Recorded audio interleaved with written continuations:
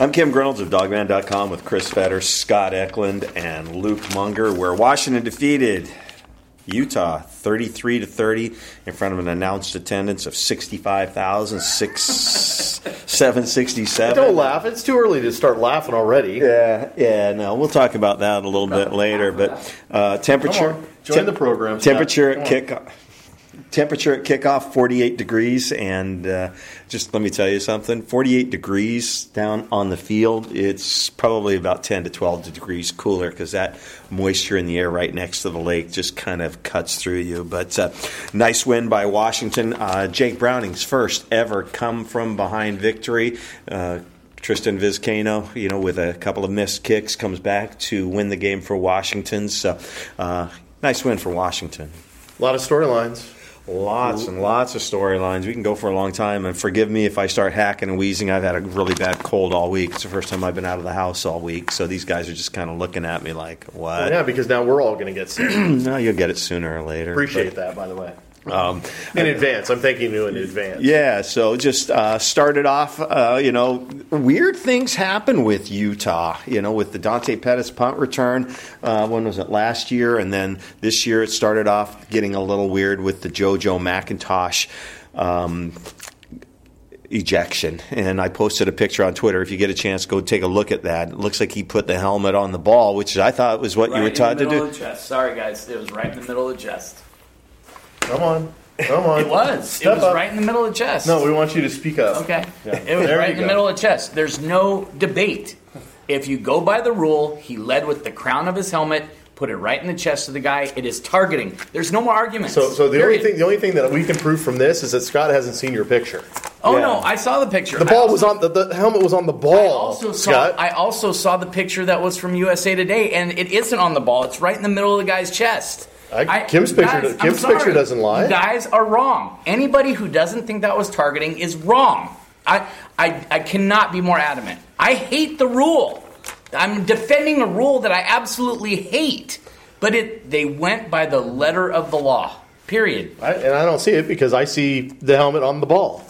That's what it looks like to me. You can't lead with your helmet. What you're losing, even when you're trying to hit the ball. That's textbook. Go in face up. That's textbook. Well, you lose JoJo McIntosh. Taylor Rapp was getting beat up quite a bit. He left for a little bit in the second half. He was beat up quite a bit. Brandon McKinney had to come in. You're losing, Austin Joyner, but Byron Murphy was back in today. But boy, Byron looked a little bit rusty there in the first quarter.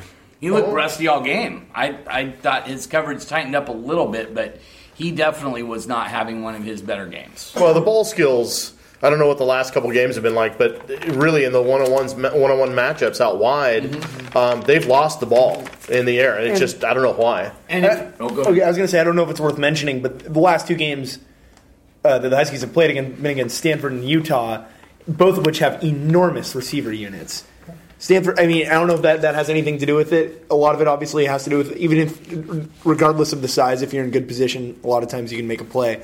But, they're going up against 6'3", 6'2" receivers, if that's worth mentioning. The one that Miles Bryant lost, the guy was 5'10". There's just some of those where they just lost the ball. He's right on the coverage. He basically was, what was the guy in the Holiday Bowl with Texas? Chris Massey. It was Chris Massey time all over again. He's right there on the coverage, and he doesn't look back and find the ball. Defense really struggled again today. They gave up 410 yards to a Utah team that's not exactly an offensive juggernaut. But the thing that was really standing out was, last week they really struggled with third down, holding opponents on third down. Today they held Stanford to 5 of 15. Utah, but it just seemed that those 5 conversions on third down were just killers. Well, and then they also 3 of 3 on fourth down. Yeah, and then they had the fake punt where it didn't look like a fake punt. It just looked like the guy just took off running, and they got a first down on that, which was a real killer too. Well, they could have pinched that run a little bit more. They just kind of kept the lanes going, and he just snuck right through one of the lanes, and that's that. And unfortunately for them, they kind of ended up starting right where they ended because they had the spiking of the ball by Wisnowski, which took him back 15 yards when he basically had about a 15-yard run. So that hurt him. But yeah, there were a couple of questionable decisions, not just by the players from Utah, but we can also talk about the end of the game.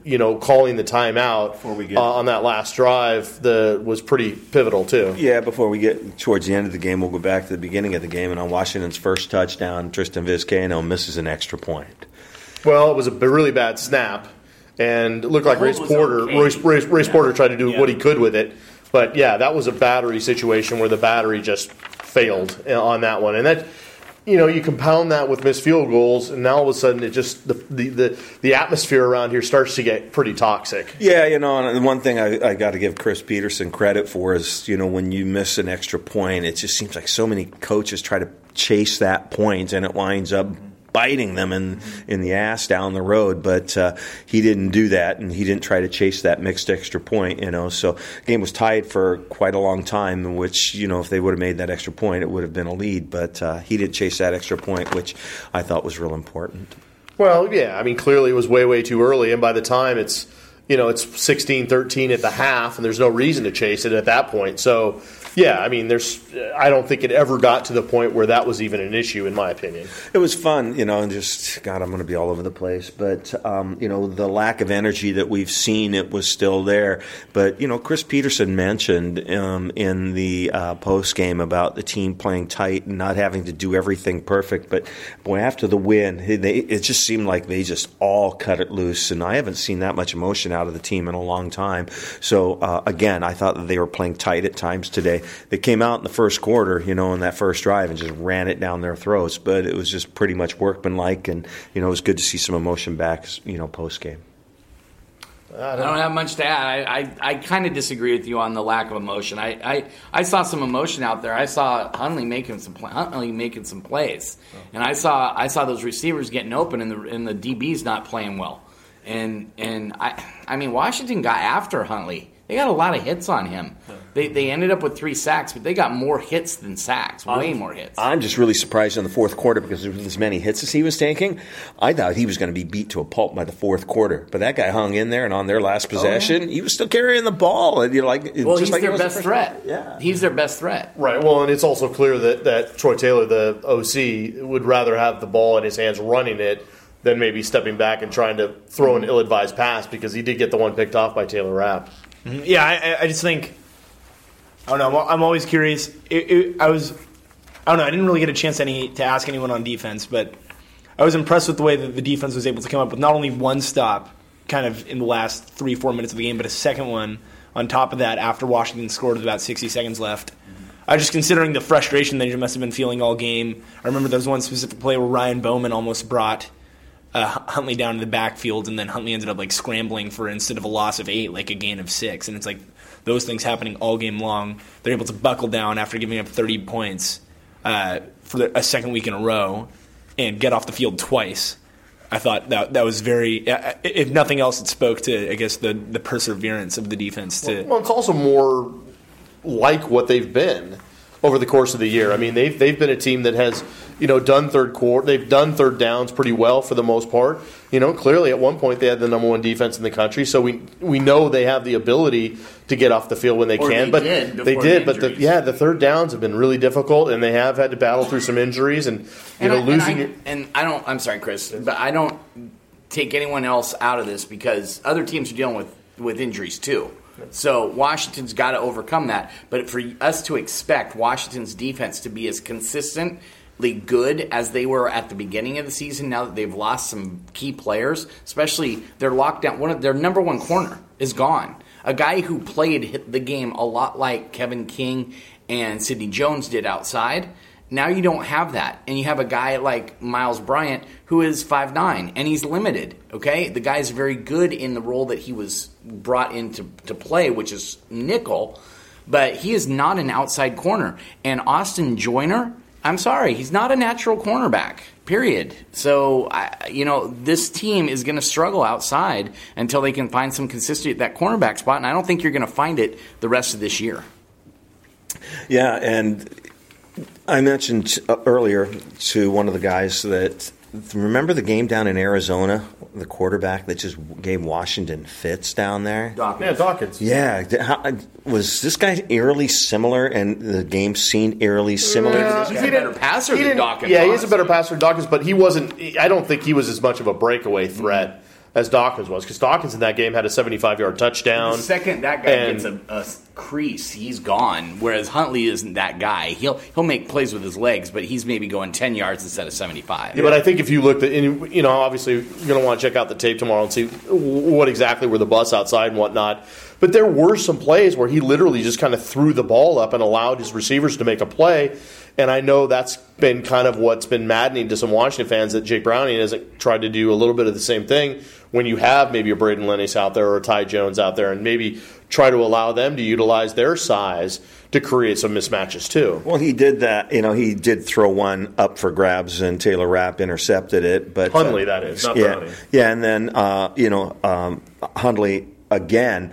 I mean, there was 2 or 3 where he had the helmet in the chest, targeting wasn't called, where he just threw it up, and guys were able to come down with it, where he was throwing it over the top of the smaller corners. But ultimately, they had 7 turnovers against Washington State, and I think he was directly responsible for, 4 of them? Yeah. And so, they almost got that fumble at the end that would have made the field goal a lot easier. Miles Bryant, forced it, and they almost got that one. So you just thought it was maybe a matter of time before, he was going to cough up the ball or make a mistake or something. But give him credit. For the most part, he made really good decisions. He was the only reason they were in that game. Yeah. Well, and I think one of the things Coach Peterson mentioned it in his press conference was, obviously, although it ended up coming down to a field goal, which I thought was kind of interesting for the way that it had gone, is that Utah on special teams was able to create, by my count, create 13 points, obviously, and then there's also the additional missed PAT, where there's kind of that 14-point swing, where there's, first of all, the fake punt that ended up giving them I'm totally blanking. Get a field goal out of that, did they? Well, I don't know. But the fake punt they got a touchdown out of. They got an onside kick, which they ended up scoring a field goal off of. There's Tristan's missed PAT, and then I thought there was one more, but I might be crazy. Yeah. But there was a missed field goal. Yeah, but special teams was definitely something that was one in their favor. Utah. Yeah, they kept them in the game as well. Yeah, and Peterson really talked about how he knows that he thinks they're very aggressive in their special teams, and it showed tonight. When you say you may be crazy, you are crazy, by the way, Luke. Utah's known for being a defensive team and, struggling with their offense with Troy Taylor coming in here, Jake Browning's high school coach. What is it? Is Utah that good, or is this just kind of a matchup this last few years, Utah and Washington, where weird stuff happens and it's just a bad matchup? No, Utah's just fundamentally sound. They aren't going to wow you with their speed or anything like that, because they don't have a ton of speed, but they're physical outside with the wide receivers. I mean, if you watch, there was one where Jake had Dante on a slant, and Dante just got jammed like nobody's business out there, and he didn't have that read, and so he had to end up either throwing the ball away, or I think he ran for like a 2-yard gain or something like that. And then up front, they are absolutely stout. One of the stoutest teams you're going to play. They've got guys, we listed it on the radio show today, like 4 300-pounders that they can throw in there on a regular rotation. Washington has 2 guys like that. And then you got a couple 290-pounders. So, Washington is pretty stout up front, and they've been that way all season. But then they have active linebackers, and they have really big defensive linemen that they throw at you, and they're tough. They're real tough to run against. Just looking down the stat sheet real quick, Washington with 123 net yards, Utah with 117. Rushing, yeah. And the passing yards, Washington with 354. Kind of a big number for Utah with 293 yards passing. Total offensive yards, Utah with 410 and Washington with 477. Always looking at third down conversions. Utah 5 of 15, but like I said, all the 5 of those seem to be real backbreakers. Well, I'm sorry, real quick. The other thing is that you could really throw the 3 fourth downs as third down conversions. So it was really 8 of 15 because they converted those. Yeah, Washington was 6 of 12 on third down, but Washington was 3 of 3 on fourth down. So especially one late. Utah was 3 of 3 on fourth downs. Yeah, and then Myles Gaskin, 6 receptions for 114 yards with that big. And we'll talk about this. He had 114 yards receiving with a 100 76-yard reception that I still have no idea how he caught that. He had 17 carries for 52 yards. Not a lot of room to run for Miles today. Levon Coleman, 6 carries for 28 yards. And Jake Browning, 26 of 35 for 354, 2 touchdowns. So just real quick, the leading tackler was Ben Burke-Irvin with 8, Miles Bryant with 7, Keyshawn Bierria, Vita Vea, Tevis Bartlett, Taylor Rapp, all with 6. That pass to Myles Gaskin when they were down by 7.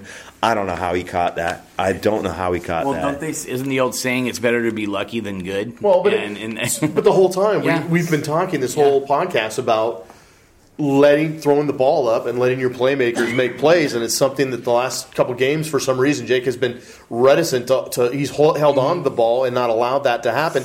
Now, when we saw it upon inspection, it sure looked like that ball got tipped a little bit. Which really... Game of inches. Yeah, it just makes the catch by Miles even that more impressive. Well, 3 of Jake Browning's passes toward the end of the game, the touchdown pass to Miles, you had the pass to Dissly for 28 yards, and then you had the throw to Bocelli to set up the touchdown, the 31-yarder, the field goal for the 31-yarder. All of those went right over the hands of a defender. He dropped them in perfectly. It was some of the best throws I've seen Jake Browning throw since he's been here in almost 3 full years. It's the best passes I've seen him throw. Let's hope that he's starting to get a little bit more confidence, because you are going to have Washington's defense isn't great, but it's very good and it's schooled, and they like to get after getting some interceptions. He's going to have to challenge them down the field. He doesn't have John Ross to throw the ball up to anymore. He's got to have the faith that his guys are going to go up and get it, like you said, Chris. Washington ties the game late in the fourth quarter, and they stop Utah and get the ball back. How much time was left? When? The last possession. The last possession, 20. I thought it was 28, but 29 seconds, whatever 29 it is. seconds. The first play was a run to Myles Gaskin. They're going to just run out the clock. Well, and that's what I thought. But, Pete and Miles said, hey, we're just seeing if we can rip off a long run, because they were playing pass coverage. Exactly. They wanted to see if they didn't, they were just going to let the clock run out. And then Utah calls a timeout. And how much time was left when Utah calls that timeout? 24 seconds? Something like that. Yeah, the first play did not last too long. No, like just 5 went seconds. To the left. That was it. Okay, and I don't know the answer to this. What happened on the next play? Next play, they hit Dante Pettis for 18 yards. Okay. And then the play after that, 31 yards to Andre Bocelli. Next play after that, Browning throws it in the... How is that not called a pass interference, by the way? Well, basically, Chris Peterson's answer in the press conference was, it's what everyone saw. Yeah. And so he goes, we won the game. Yeah, I'm not going to make a big deal of it. But them calling it uncatchable, the reason it's uncatchable is because the guy is holding him. Yeah. Well, that's the thing. It wasn't even PI. It should have been called holding, honestly. The funny thing was, on that with the referees, they didn't need to say anything. The coaching staff didn't. Jen Cohen was saying. Jen Cohen was saying it all for him on the sidelines. Jen was she was pretty fired up on that call. By the way, have you ever seen an athletic director on the sideline get as passionate and fired up as Jen Cohen? Oh, I'm sure. What was the guy's name that Steve Sarkisian called down from the press box to get after the referees for being mean to him? I don't know. Pat Hayden. Yeah. Yeah, but just great comeback by Tristan Vizcaino. The thing about Tristan's not just a kicker. He's a really, really good athlete. And, he's put his head in there a number of times going down on the kickoffs and tackled guys. And he's not a small guy. He's a good athlete with a strong leg. So, just a real good, come from behind victory for, and vindicating Tristan. In hindsight, very happy for him. Great get for him. Great hit for him and everything. But did anyone want him to be the one? I wanted that touchdown pass. I wanted the touchdown pass. The key is Chris Peterson. We asked him about it. And he basically said, if he likes the look, if Browning likes the look, it's one-on-one look, they'll throw it, but it's always to the short side. Mm-hmm. And so he kind of wasn't necessarily supposed to throw it, but he liked the look so well. And it clearly, the guy had to basically hold him to keep it out. But at the same time, when you're throwing to the wide side of the field like that, you're just inviting problems. Let's go to the what if. what if he had caught that ball, down there on the 2? How much time would have been left? Well, it would have given him a first down. They could go up and spike it. But you've got to. They probably only would have had like 2 seconds left. Right. So you got to. They will not give you the clock if there's a second left. Yeah. If there's 2 seconds, they will give you the clock. But you're going to have to get down there, snap it, and spike it. Well, there's certainly an opinion that could be had out there, and I think it's well founded that because it was so close to the sidelines, and obviously he had to catch it in bounds, that they may have been fortunate that that nothing really happened in that play. I agree. I mean, especially as it turns out. Obviously, if he makes the kick, he makes the kick. No, it's all good. No one cares. But it's interesting that even then they have that mentality that, you know what, our mentality is we're going to score. We're going to score. They were clearly not thinking about 3 at that point. We talked about this in previous years when after a loss, it makes a long week for us. A loss to Utah would have, when you're going until 2:00 in the morning like we're going. A loss to Utah today would have been real tough, but the win is nice. And just a couple of notes: Shaq Thompson was here. Did they play Thursday night? Carolina? No, it was. It was Pittsburgh and somebody. Yeah, they may have had a bye week. Shaq Thompson was here. Darrell Daniels, he's with the Indianapolis Colts, I believe. I think Indy played them. I think it was Indianapolis, Pittsburgh. So yeah, so it was good to see Darrell, and it was really, really, really good to see one of our all-time favorites, Isaiah Stanback, is the third quarter legend. His hair is really long. He's got all those little kids running around. His family was here. He said he hadn't had a chance to talk to Will Conroy or Brandon Roy because all those guys played basketball on the Garfield team together. And Isaiah. I'm wondering if he got a chance to see Garfield play Eastside Catholic. I don't know. The night before, they pulled off a great upset. I don't know, but you know what? Isaiah's still got that signature smile, that smile that certain people have, where he probably got away with a lot in his childhood with that smile. So it was really, really good to see Isaiah stand down in Dallas. He said he started off with a 1,400 square foot gym, and now he's up to like 14,000 square feet in his gym. So he's got a huge gym down in Dallas. Should we also? Really well. I was going to say, should we also let people know who we saw at the game in terms of recruits? No, recruiting blog. Okay. Monday morning. All right, so you have that to look forward to. Yeah. So, anyways, we're gonna do final thoughts. They're gonna roll me out to my car. Chris Fetter's final thoughts. Well, it's okay. It's only 12:33, so it's okay. Another hour and a half away. Yeah, easy.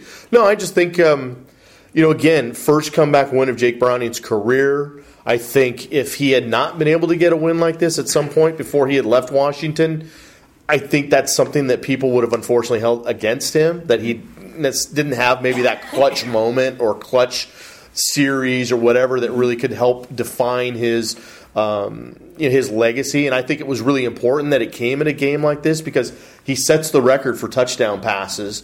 So he what is it, 76, 77 now that he has? 77. Yeah. So he beats out Keith Price. He's the number one guy all time now. So people will say, yeah, he's got these gaudy stats and all this stuff, but did he ever have moments where he was able to engineer a drive to win a game? Well, we can say that now. Yeah, we can say that now.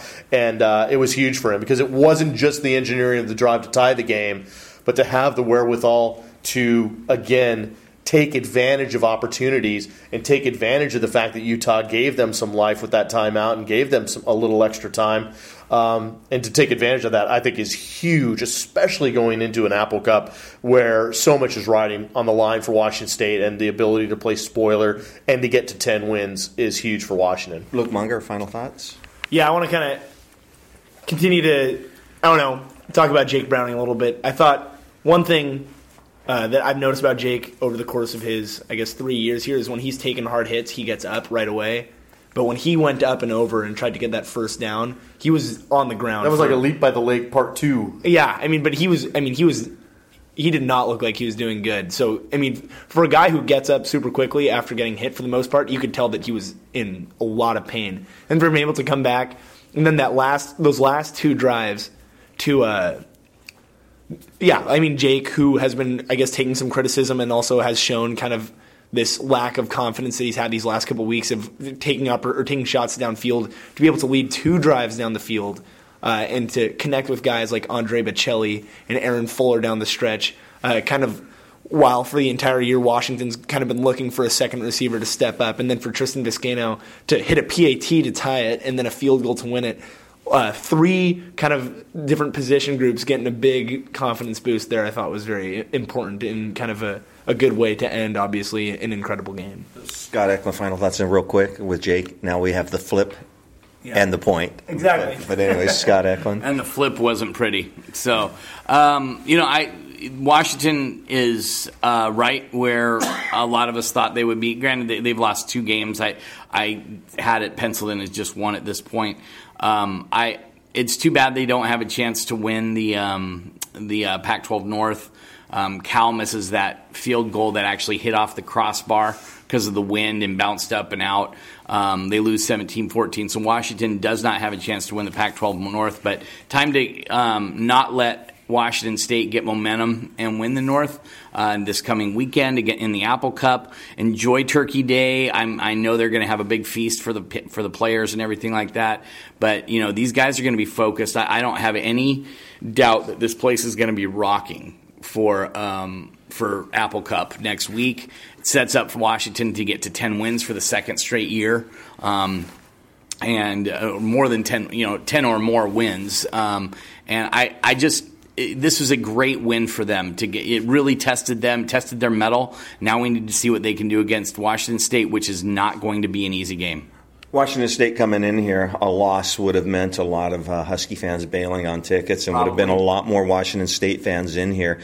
Cougars are going to come in here and they have something really to play for. They have more to play for than Washington does, really. They do, but, it's just, I think a loss would have been devastating in that game because I think this would have turned into a lot of Cougars in the stadium for next week. So this place is going to be rocking and rolling. 5 o'clock kickoff against Washington State, and I expect Jimmy Lake to, be dialing it up with the kind of hits that JoJo McIntosh laid again today, because the last couple times that they've played Washington State, they've been really, really physical with their wide receivers, and they didn't like it at all. But the thing is, they don't play physical like JoJo McIntosh's hits. They're physical with them at the line of scrimmage. Yeah. And Jimmy Lake said this week that they were not good on the line of scrimmage against Stanford, and that led to some of those big plays. I think you could have said the same thing tonight, too. They were not good at the line of scrimmage. They have to be on it against Wazoo, or Wazoo will carve them up. I think we're going to call Scott's wife and let him know what we're sending home, because Scott's really wound up tonight. Well, we're going to just make him work a little bit more before he leaves. What I will say, though, is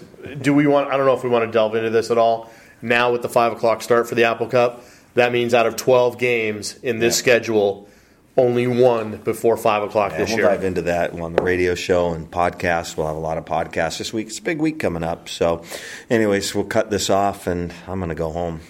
No, you're staying with us. I was going to say, where are we going to go? Yeah, we're staying here. Okay, I'm coughing on you guys then.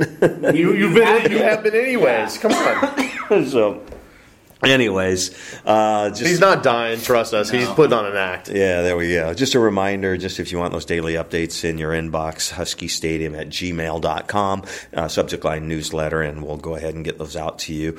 And that's it. We'll be back on Sports Radio KJR on Tuesday night from 6:30 to 8.